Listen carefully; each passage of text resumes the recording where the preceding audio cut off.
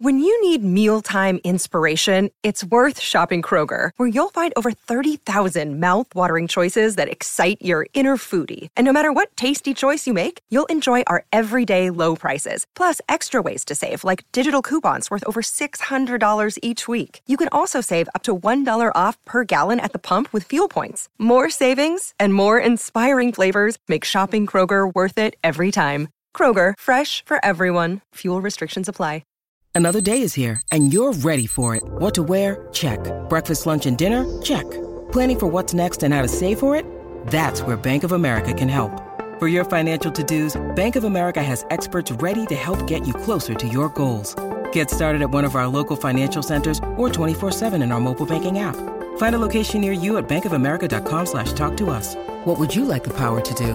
Mobile banking requires downloading the app and is only available for select devices. Message and data rates may apply. Bank of America N.A., member FDIC.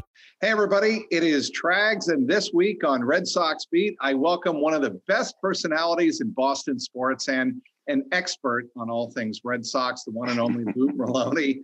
You can hear him on Red Sox Radio on the WEEI Red Sox Radio Network. See him on NBC Sports Boston, offering his pearls of wisdom and unique insights on all things Red Sox. And of course, you should be following him on Twitter at Lou Merloni, all one word. I'm not going to spell it out. You should know how to spell it by now. How you doing, Lou? Good, Trags. How you doing, buddy? Life is good here in Cincinnati. I cannot complain. Nice. Covering the Red Sox from afar on all things Red Sox here on the Red Sox Beat. And certainly there's a lot to catch up on here, Lou. Yeah. In the last week, we've had a lot happen. I guess I'm going to start from the point of view of the fan who wants to know from a player's point of view, have you ever had anything tossed at you by an angry fan in your career? Yeah, as a matter of fact, Yankee Stadium. See, Trags, I used to do this thing before the game started, where especially at Fenway Park, where as I ran into the field to stretch out, I always run to left center. And I take a slow jog out to the wall and that slow walk back. And it was kind of like my way of sort of regrouping, and get my mind right before the game and everything else, that whatever, 30, 45 seconds, minute walk, whatever it took to get back. So I remember the first time I went to Yankee Stadium, that was just part of my routine. And I ran to, we're in the third base dugout, and I ran to right center. And I just did my normal jog. And I got probably about 3/4 of the way out there. And I looked up, and everybody in the right field bleachers was like waving their hands, like, keep coming, And I looked up like, maybe I cut this one short. Maybe I don't go all the way to the wall. Well, the first time I did, and I just got pelted.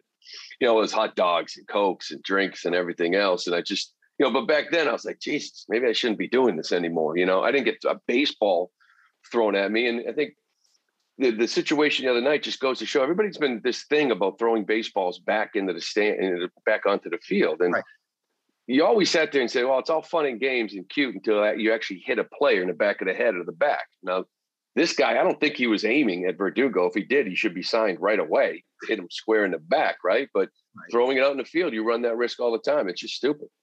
Do you think you're going to see players not throwing the balls to the fans anymore because of this? Yeah. I mean, you could see that, no question, especially in the outfield. I think it's great. You go to games now, Trags. I don't know if I feel like they throw 3, 4, 5, 6 dozen baseballs out to the stands each and every night, which I think is a great thing. Well, I'm going to keep throwing them out there. If you're going to throw them back at me and hit me, that's not going to happen. Well, okay, to be fair here, what Verdugo was trying to do, he was trying to throw it to a Red Sox fan, right? And yeah, Yankee fan intercepted, caught the ball, and then eventually gunned it back at him. Yeah. And, the Yankee fans like, throw it back, throw it back, throw it back. I mean, it would have been nice if you just handed it to the Red Sox fan. But anyways, I understand if Fenway Park, they've already did the same thing. And like I said, it was just probably, no big deal. Let's throw it back into the state. And we've seen it before. We actually saw it, I think, 3 or 4 years ago at Fenway Park. I think it was Stanton, wasn't it, to hit a home run? Yes. And in the Green Monster, and a fan from the Green Monster threw it back, and it one-hopped him as he's rounding second and hit him in the leg. And I was at that game. Yeah. I believe it was a Sunday night game, actually. Yeah. And I mean, but it's still stupid. There's no question about it. So they got to be careful. Well, I mean, what I found most interesting about that whole thing was Jarren Duran, in his first major league game, was the first guy to come over and try to calm down Alex Verdugo. I just found that was kind of surreal to me at Yankee Stadium. You have Jarren Duran getting his first major league hit off Garrett Cole in that game. And what was interesting is just to see how the Red Sox reacted, came to the support of Verdugo. And look, Alex Cora admitted, Lou, that Verdugo has a temper, and he's a competitive guy. And he wasn't disappointed that Verdugo started shouting at the fan, because that's only human instinct, right? Yeah, and I think that's where Alex really comes, his greatness shows as a manager, I think, in this league. I mean, I think every manager in this game knows X's and O's, in my opinion. They know the game of baseball, but what separates them is knowing each of your players' personality, knowing how to get the most out of each and every player. Some you got to coddle, some you got to ride hard, just understanding. I think he knows that Verdugo is an emotional guy. That's what you love about him, right? When he plays the game, It's excitement. But he also knew that this thing needed to be calmed down. And I think taking his team off the field, taking Verdugo, put him in the dugout, let him walk it off, let him talk it out, let him calm down a little bit, I think was the right move. And just more of a buy-in from that team. I think being around Alex and the players, they just buy in every day. And just another example of it, knowing your players. Okay, after the big three, Bogaerts, Evers, and JD, I would say, and correct me if you feel differently, Verdugo is probably the fourth most important guy in that lineup this year so far in terms of his consistency, what he's brought to the table defensively and certainly at the plate. No? Yeah, I would agree with you, which is why, like, lately when this offense has struggled, and you look at Verdugo, the month that he's had so far, a lot of ground balls. He's not himself at the plate now. And he's a guy that, it's the emotion. He gets on base, he makes things happen. And it's like every team has a player like that. It was the same thing when Mookie was here. When he got on base, stealing bases, the excitement, it was like the whole team kind of fed off of that. And I think Verdugo is one of those guys. I would agree with you 100%. And the fact that he's struggling a little bit offensively, I think kind of explains, why this offense hasn't been getting going. So he's a huge part of this. There's no question about it. Like, it's 2 through 5. 3 through 5 are the headliners, but this lineup is 2 through 5. And I would also add to that, you can tell the fatigue a little bit. I thought last on Sunday night when he swung through a couple of pitches right down the middle. I think it was in his second at bat in the 5th inning, struck out. He just looked like he was fatigued. Yeah, and I think that has a lot to do with it. I know when people talk about he's hitting a lot of ground balls lately, and to me, that is fatigue. That's not getting the ball out front. That's getting the ball just a little bit deep. Now, we're talking about, inches, you know what I mean, as far as contact point.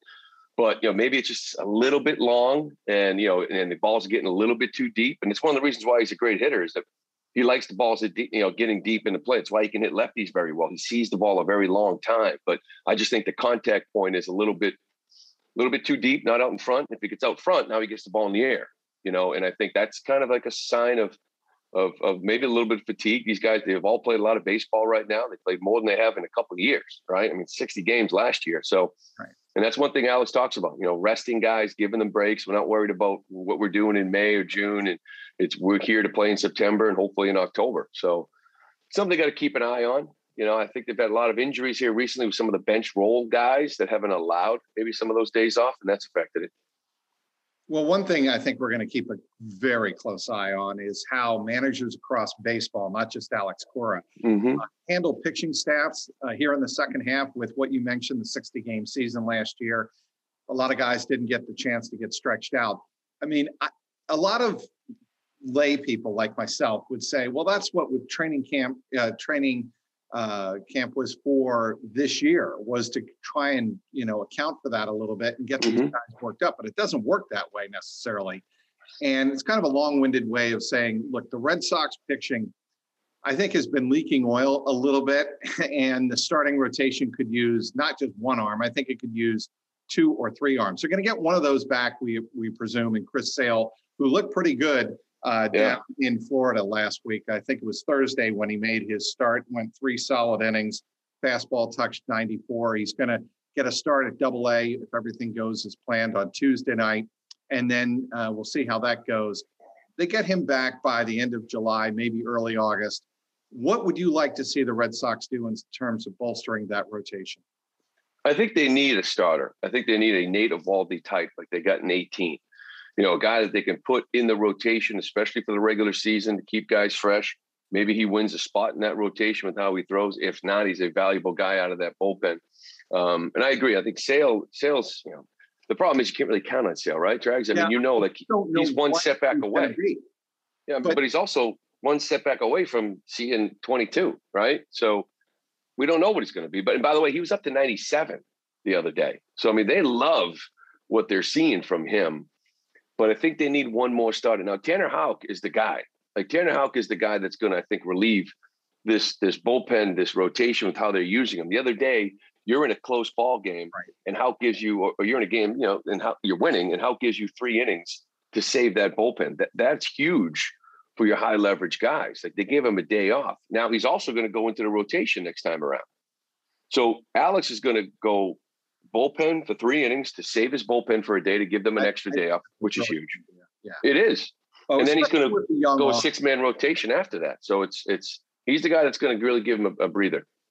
Well, and you're talking about a guy with a young arm, and he hasn't been used that much. And I think with a guy like Tanner Houck, why not, instead of, I've never understood this, Lou, and maybe you can enlighten me, why managers don't do this more. In a situation where you need to save your bullpen a little bit more, don't have the guy throw on the side. Have the guy throw 2 or 3 innings out of the bullpen like Tanner Houck did on Friday night. I mean, granted, it lined up just perfectly for Cora to do what he did. But I don't see why more managers don't do that and then have them start 4 or 5 days later. Well, I think as we saw in 18, you can do that in the postseason, but the difference when these guys throw a bullpen, though, the intensity isn't there. Like, they like to call it kind of like a touch and feel, right? They just get up there, they're working their mechanics. And, if a guy's throwing 95 in a regular start, he's up there throwing 88, 90, and he's just working on his mechanics, and he's working on pitches and release point and certain things that he wants to improve on. If you take that little touch and feel workout, as they might call it, and now throw him in a big league game, it's max effort all the time. So I think that creates like a sprint, which is what the postseason is, which is what they did in 2018. No more sides. Nobody, right. Yeah, nobody threw a side. Rick Porcello, Evaldi, Price, these guys, they didn't throw sides. They threw in games. But I think during the season, that's tough. That's why you need that 6th arm, which is what Houck is. Like that, people always talk about 6-man rotation. I wouldn't want a 6-man rotation. I would rather have exactly what Houck's doing. Rest my bullpen for a day and then come back 5 days later and give me a start. And then rest my bullpen 3 or 4 days later, and then 5 days later, give me a start. So that's huge. But I still, on top of all that, I still think they need to go out, and get a guy for this rotation, because they've been healthy all year, Trax. These guys haven't missed a start. That's not going to keep up. No, you wouldn't expect it to. I mean, there were the 04 Red Sox were probably the most notable exception in baseball history to that. But certainly, and Curt Schilling reminds us of that all the time. But I think you're right. They probably do have to go out and get another starter. Trade deadline is July 30th this year, not the 31st, July 30th at 4 p.m. Eastern. And I'm just curious, you brought up one name, Danny Duffy of the Kansas City Royals, along with potentially Carlos Santana, right? Santana, yeah. Yeah, as a possible package deal with Franchy going back to the Royals. I don't think that's going to happen. No, we need that. But a guy like Danny Duffy, you do think could help the Red Sox. Max Scherzer is not going to happen. We agree with that? See, I agree. And Chaim Bloom said that, listen, this is the one thing about him is he's versatile. He wants to keep everything open. He wants to look at all of his options. And he talked about how he'd be interested in a rental. But a guy like Max Scherzer or a guy like Anthony Rizzo that A-Rod all night long was talking about going to the Red Sox. I think those price tags for those rentals are a little bit too high. You know what I mean? For those types of guys. Duffy is a rental. I mentioned Carlos Santana because I think that's really the position of need as far as position players go. They need a first baseman. I mean, especially with the Royal last night going down with that hammy. They need a first baseman. But yeah, that type of player. So I could see them getting a guy like that as a rental. But to me, a guy like Scherzer, a guy like Rizzo, I just think that's counterproductive to what Bloom is kind of still doing here. And I know Red Sox fans probably pissed off. It's like, hey, you got a good team, go for it, win it. You grab these guys and win it. But we've been here before. You know what I mean? Win a World Series, go to last place. People doesn't want that anymore. The same people that don't want that anymore want them to build something, want them to kind of go all in and give up whatever it takes to win now. And it's just not, it doesn't fit. So let me play a little conspiracy theory here, Lou. One reason I think you're seeing a lot of these young faces make their debuts this year in the middle of the season is maybe Chaim Bloom and Sam Kennedy in the Red Sox front office and ownership, trying to tell the fans, this is what we have in the pipeline. This is why we don't want to trade everybody away. And we want you to see what we have coming up through the system. And Jarren Duran and Tanner Houck are probably exhibits A and 1A in that regard, right? I mean, you haven't seen this kind of excitement about this number of Red Sox prospects in a long, long time. Yeah, and I think you got to go back to that last wave, right, of like Bogey coming up and then Jackie and then Mookie and Devers, things like that. Now, those guys are superstars. We don't know what Duran is right now. I'm not sure they know what Duran is right now. But, yeah, I would agree in that, it was a tough year for them injury-wise for some arms. They came into the season, they had guys like Thad Ward and Brian Mata and Houck and Seabold, like 4 starters they felt that could help them. Well, 2 of them are already done, right? In Mata and Ward, so Tommy John. Seabold's had a setback. He's back pitching again, and now we're seeing Houck. So, but other than that, they've actually had a really good year. They got a team down in Portland that's on fire with a bunch of prospects that are, say, 20 to 30, or 15 to 30 in their system, but they're having good years. This is a farm system that overnight, in my opinion, like that Chaim Bloom starting last year with some trades has turned around. I don't think this is going to be 25th best, minor league system this offseason, after a full year of a minor league season. Tristan Cassis has taken off. He's a first baseman of the future, and he's still young, but I still think they project him as that. So the system has turned around. But here's the other thing, Trags. I don't know if you've seen it or not. Rule 5 eligible players, in the Rule 5 draft, and how the Red Sox got Garrett Whitlock and his kid Caleb Orb down at AAA, excuse me. They got about 15 guys that are Rule 5 eligible, and about 6 of them are in the top 10. The others are all top 30 guys. They got a numbers crunch when it comes to that. They can't add everybody to the 40-man in the off season. So this is where I think you could see Chaim Bloom make some trades and maybe be a little more aggressive than people might think, because he just can't put everybody in the 40-man. You don't want to lose these guys in Rule 5. So a guy like Jeter Downs is an example. You expect him to be probably put in the 40-man. Duran he's already up. But there's a ton of guys that they love that are eligible. So you could see some movement there just because the numbers crunch. They don't want to lose guys for nothing like the Yankees did with Garrett Whitlock. Well, speaking of Jeter Downs, I think, and I agree, Barry Larkin made this observation on the Reds broadcast Sunday here in Cincinnati. You can never have enough talented middle and infielders because of their athleticism and their versatility. And that's one reason I think they hold on to a guy like Jeter Downs. No, you would. Yeah, I would agree. And the other thing too is he's tied into that Mookie deal. You know what I mean? So it's like, you're not going to just give up on a kid. He's going to be on the 40-man. They're not going to lose him if they don't trade him. He's an interesting case with a lot of these guys that kind of missed last year, like, cause he kind of has his struggles in AAA right now. I'm not sure what he is. It's weird, right? Because when Pedroia was down in AAA as the second baseman of the future, he played second base. This kid's playing shortstop all the time. And so I don't know why. Like, I don't know what they think of him. Like, I saw him and I don't know. I got to see a lot more of him to really kind of be in love with that kid. But yeah, because he's tied in with that deal. They've only seen him for a year. He's going absolutely nowhere. Unless it's in a trade. Unless it's in a trade. But I'm going all over the map here. But Rafael Devers, could he eventually be an answer at first base? He could eventually. But I keep hearing that, but I don't know. They seem to want to let him ride it out at third. And, he, again, has had kind of a rough year, right? How many errors has he had? I can look it up here, but. Yeah, he's up there.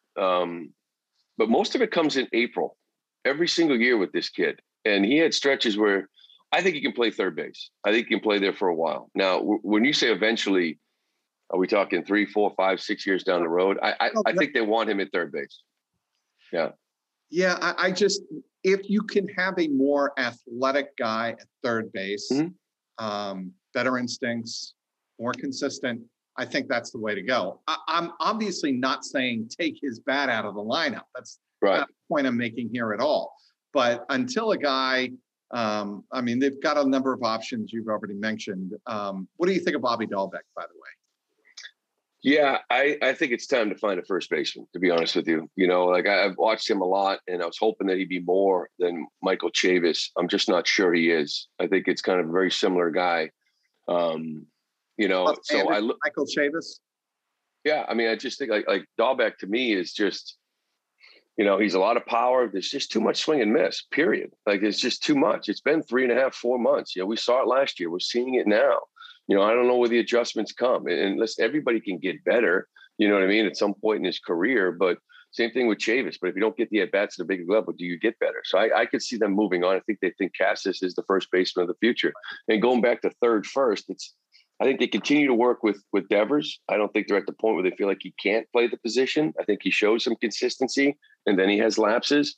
But when you look at the big league landscape, it's like I can find a first baseman, I think, easier than I could find a third baseman.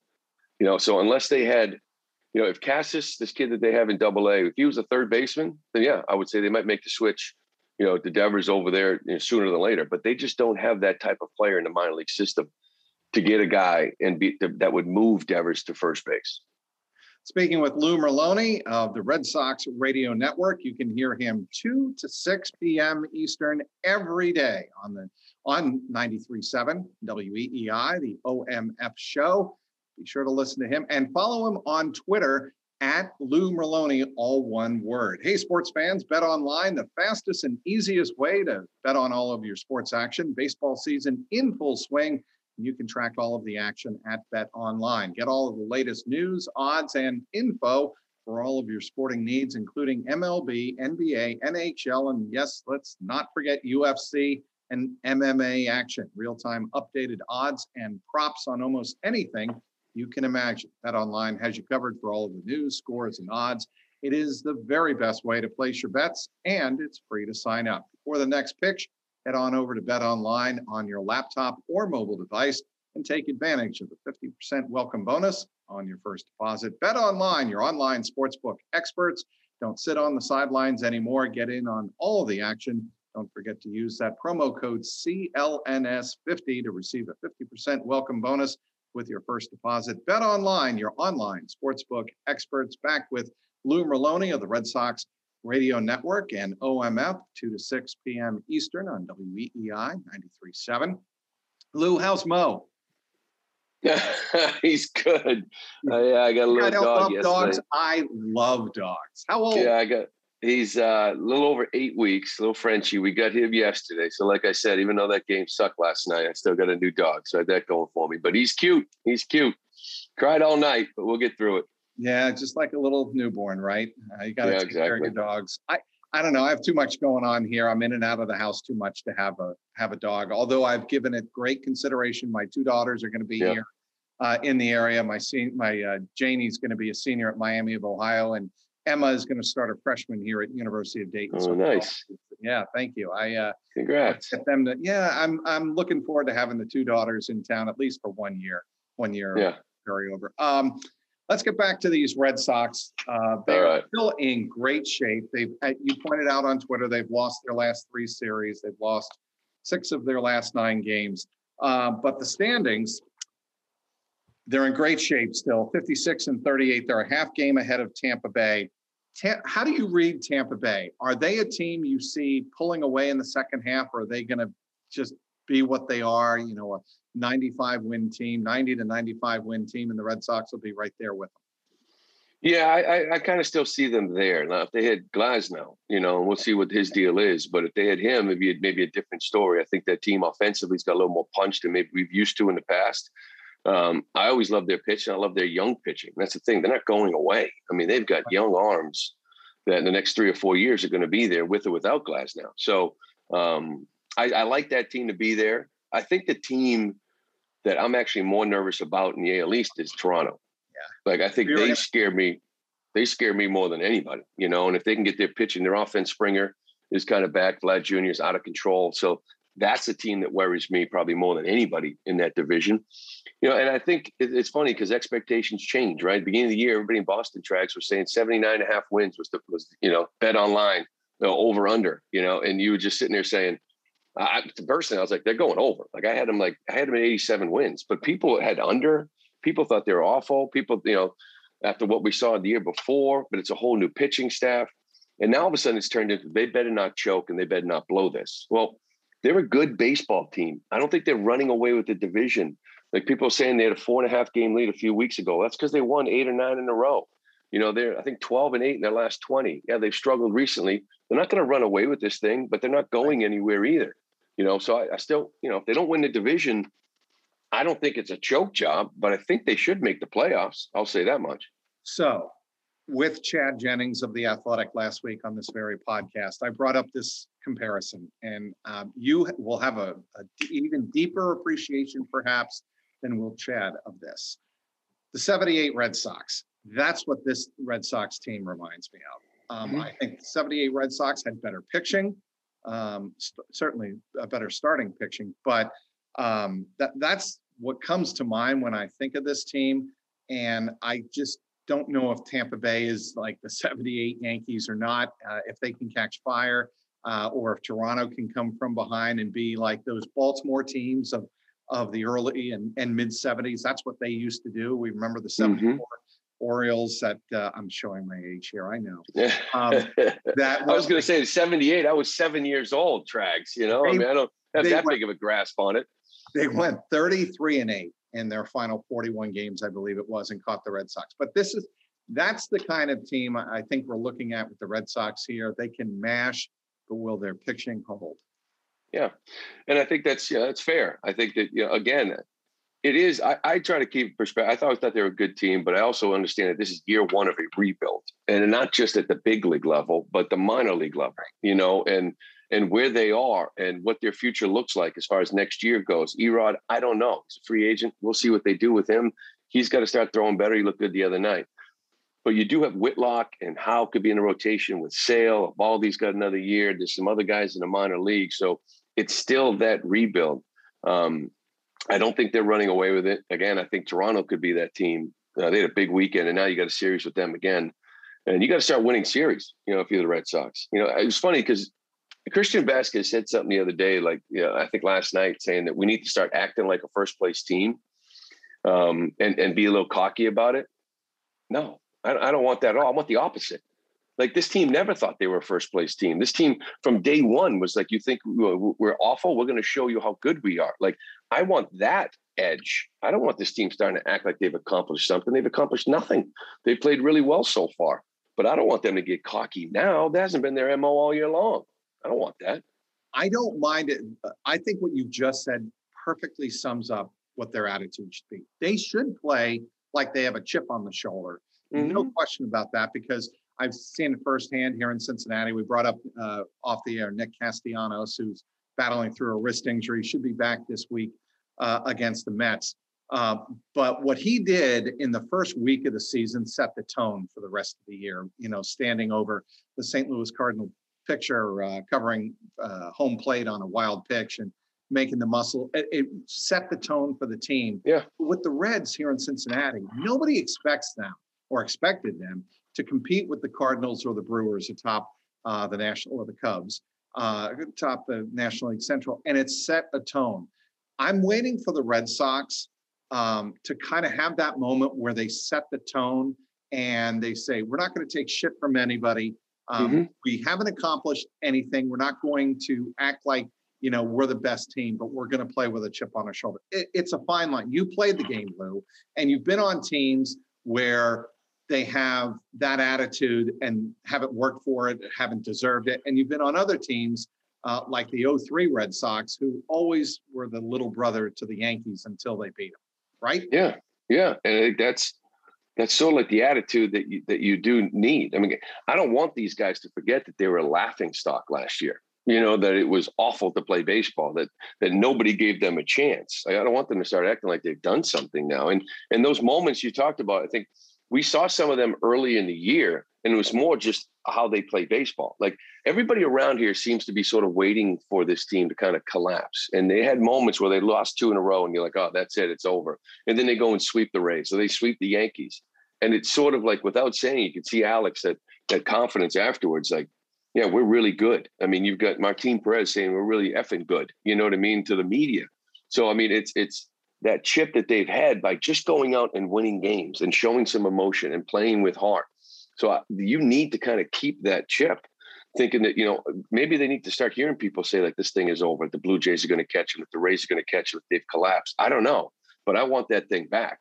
I want it back quickly here because you mentioned those 3 series in a row that they've lost. The last 4 series they've lost, and you go back to Tampa, they've won the first game of each of these series that they've lost, and they've turned around and lost the last 2.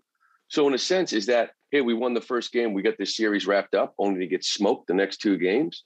So the attitude, I want to get it back to the edge and the nastiness that, and proving people wrong. Well, I'll tell you one thing, and I'm sure you've looked at the schedule like everybody else. It's 18 or 17 games against the Yankees and Rays coming out of the All-Star break. It's going to tell us a lot. I don't believe the Yankees are a playoff team. I just don't. I mean, despite what A-Rod wanted to say, that and your tweet about A-Rod winding himself into a pretzel, trying to explain how the Yankees are going to win. There's no way they win the division. I just not with what's atop of them and what they would have to do. Look, I think Aaron Boone's a terrific baseball guy. I really do. And I think he is a great leader in that clubhouse and in that dugout. But I just don't think they have the arms, and they are in a weird position in New York. Yeah, I'm with you. I don't see it. Here in Boston, Trags, when they made that Mookie trade, people don't want to hear, resetting luxury tax. And then they come into this year, in this offseason, they weren't spending any money. And the Red Sox were getting destroyed for not spending money and going over a luxury tax. But I think in baseball, you sat there and said, okay, I get it. They don't think they're going to really win and compete for a World Series. So why do it now when you got to extend a guy like Devers and extend a guy like Bogarts and you're going to go over? But one thing you can say about the Red Sox is that when they have a chance to win a World Series, they've already shown they will spend $235. They will spend $240. They will blow through that luxury tax. What the Yankees did this offseason to me was embarrassing. And I look at Booney, like you said, like I get it. He's having a tough year. I look more to Cashman or maybe even Hal, the owner, not allowing this team to go over a luxury tax threshold with the team that you have and a chance to win the World Series, trading Adam Ottavino. And I know he had a tough time in New York, but trading him to the Red Sox just to stay under the luxury tax to me is an embarrassment for that organization. The Yankees, who spend money left and right, have a quality team that everybody thinks can win the American League. And they don't go out and get a number 2 behind Cole. They trade for a broke Taillon, who's throwing the ball well, 2 Tommy Johns, a broke Corey Kluber, who's now hurt again, like Jordan Montgomery. Like, you're sitting there going, really? These are the people you're putting behind Cole? No athleticism, no left-handed bats. It's unheard of. And if I was a Yankee fan, I'd be screaming from the rooftops. You got a chance to win and you don't want to go over a luxury tax? You that's do not awful. Think they're trading Aaron Judge, do you? I don't think they're there. I mean, that to me is a complete rebuild. To me, I look at that team. still don't know what Gleyber Torres is. And Sanchez, I don't know what these guys are. You move Judge. Who's your guy you're leaning on? I mean, there are those who'd say, they're going to do that and try to do what they did with Chapman. I don't think that's going to happen. No, I don't. And that's the thing too. Like the Red Sox Mookie trade, whatever. Say what you want about it. It was awful. Great player. You never want to lose a player like that. But you could look back and say, well, we still have Devers, Bogarts, and JD here for a couple more years. If you move Judge, what do the Yankees say? What do they got? It's just a different team without him. Right? Yeah. By the way, I was entertained by what Pete Alonso did at the All-Star game. When everybody and their brother expected Ohtani, and understandably so, to win the home run derby, to watch what Alonso is doing and how compact and how powerful. I can't remember seeing a right-handed bat, maybe back to McGuire, who had that much power and that compact of a swing. It's really amazing to me. Yeah, it is. And a quick hat tip to tip of the hat rather to Dave Joust, because he was my old first base coach with the Red Sox. Just electric. I mean, outstanding batting practice. Do the ball there every single time. But when you watch home run derby, especially the way they do it now, right, with 2-3 minutes at a time, like I think it's ridiculous. Why don't they just go back to 10 outs? Like they could take a pitch once in a while. These guys are getting worn out. So when you see that, and you see a guy like Ohtani that's got the big leg kick, or you see these other guys that like max effort, and then you watch Alonso, who just stands there, lifts a foot quickly, puts it down, and hits a bomb. Like he can withstand 2.5 minutes of doing that, 3 minutes of doing that. Right. Or other guys like Mancini, God bless him. But I mean, there's a leg kick, there's max effort to get the ball out. So I've always looked at, like home run derbies. I always look at the simple little approach, whether it's a no stride or a short stride, get the foot down quick and then swing it fast. Big leg kicks, those guys get tired. But he was awesome. I loved it. It was entertaining. Dancing. Maybe you shouldn't dance. I don't know about you if you like his dance moves or not, but there's a little bit, I don't know, my kid was I'm not a dancer. Thinking he should have stopped. Yeah, I don't know. But it was entertaining. It was fun. It really was a great night. Yeah, I don't mind the occasional bat flip, but the dancing, no thank you. And one more thing before we wrap up. MLB and what they've done to try to cut down on the spin rates. Your thoughts on that? The spider tack, what Bubba Harkins was doing in Anaheim, like for these guys with the pine tar, melting pine tar with Coke. These are the things that, I think got everybody's attention. I don't believe that it's sunscreen and rosin is an issue.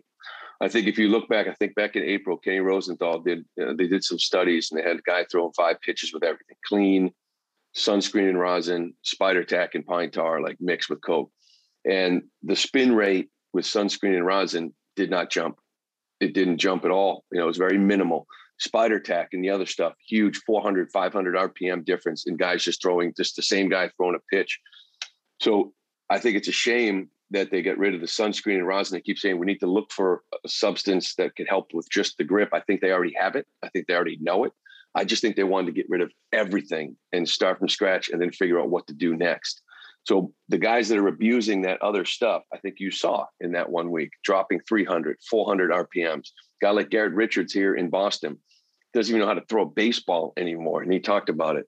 I feel bad for the other kids that are out there in 98 humidity that can't use the sunscreen to just help for a grip, because I don't believe that affects spin rates at high rates. So you can still use the rosin though, right, Lou? I mean, yeah, you can, but that doesn't, I don't know, it helps a little bit, but it's the sunscreen that gets enough tack to just get the grip on the ball. The other stuff is out of control. And it just goes to show you that sometimes you just can't have nice things. I mean, you see people abuse, they abuse it. They're always looking for the edge. But, another thing too, Trags, it's about analytics. It's so overwhelming in this game that now we're signing pitchers based on spin rate and thinking that we can do. So if I'm a pitcher and people are getting signed based on spin rate, what can I do to improve it? All right, buddy, come on over here. Listen, this is what I do. And you start learning and listening to people and start trying it just to survive in the game. So to me, it was very similar to the steroid era, to where guys were using it and they were just like, then they started abusing it, right in front of our eyes with McGuire and Sosa and Bonds. And it was just like, okay, this is getting so bad that now we have to address it. Well, it's been great catching up, Lou. You too, Trags. Good seeing you, pal. I haven't seen you in a while. Yeah, that's why I wanted to have you. You look good, man. Hey, thanks. You look good as usual. Yeah, I'm just trying to put a little product in my hair, keep my hair looking young, because that's all that matters, Lou. I know I'm going off the beaten track here, but all that matters is what people think of you. I hear you. Well, we think very highly of you out here still, Track. So there you go. Lou. I appreciate that very much. Thanks for being on. I want to thank everybody for downloading today's podcast. Thank our terrific guest, the one and only Lou Merloni. You can catch him, obviously, on the Red Sox Radio Network. Catch him 2 to 6 every Monday through Friday Eastern Time on the OMF show on 93.7 WEEI FM. I want to also thank our terrific sponsor, betonline.ag. For Lou Merloni, the one and only Sweet Lou, I'm Mike Petralia, and this has been the Red Sox Beat podcast powered by CLNS Media.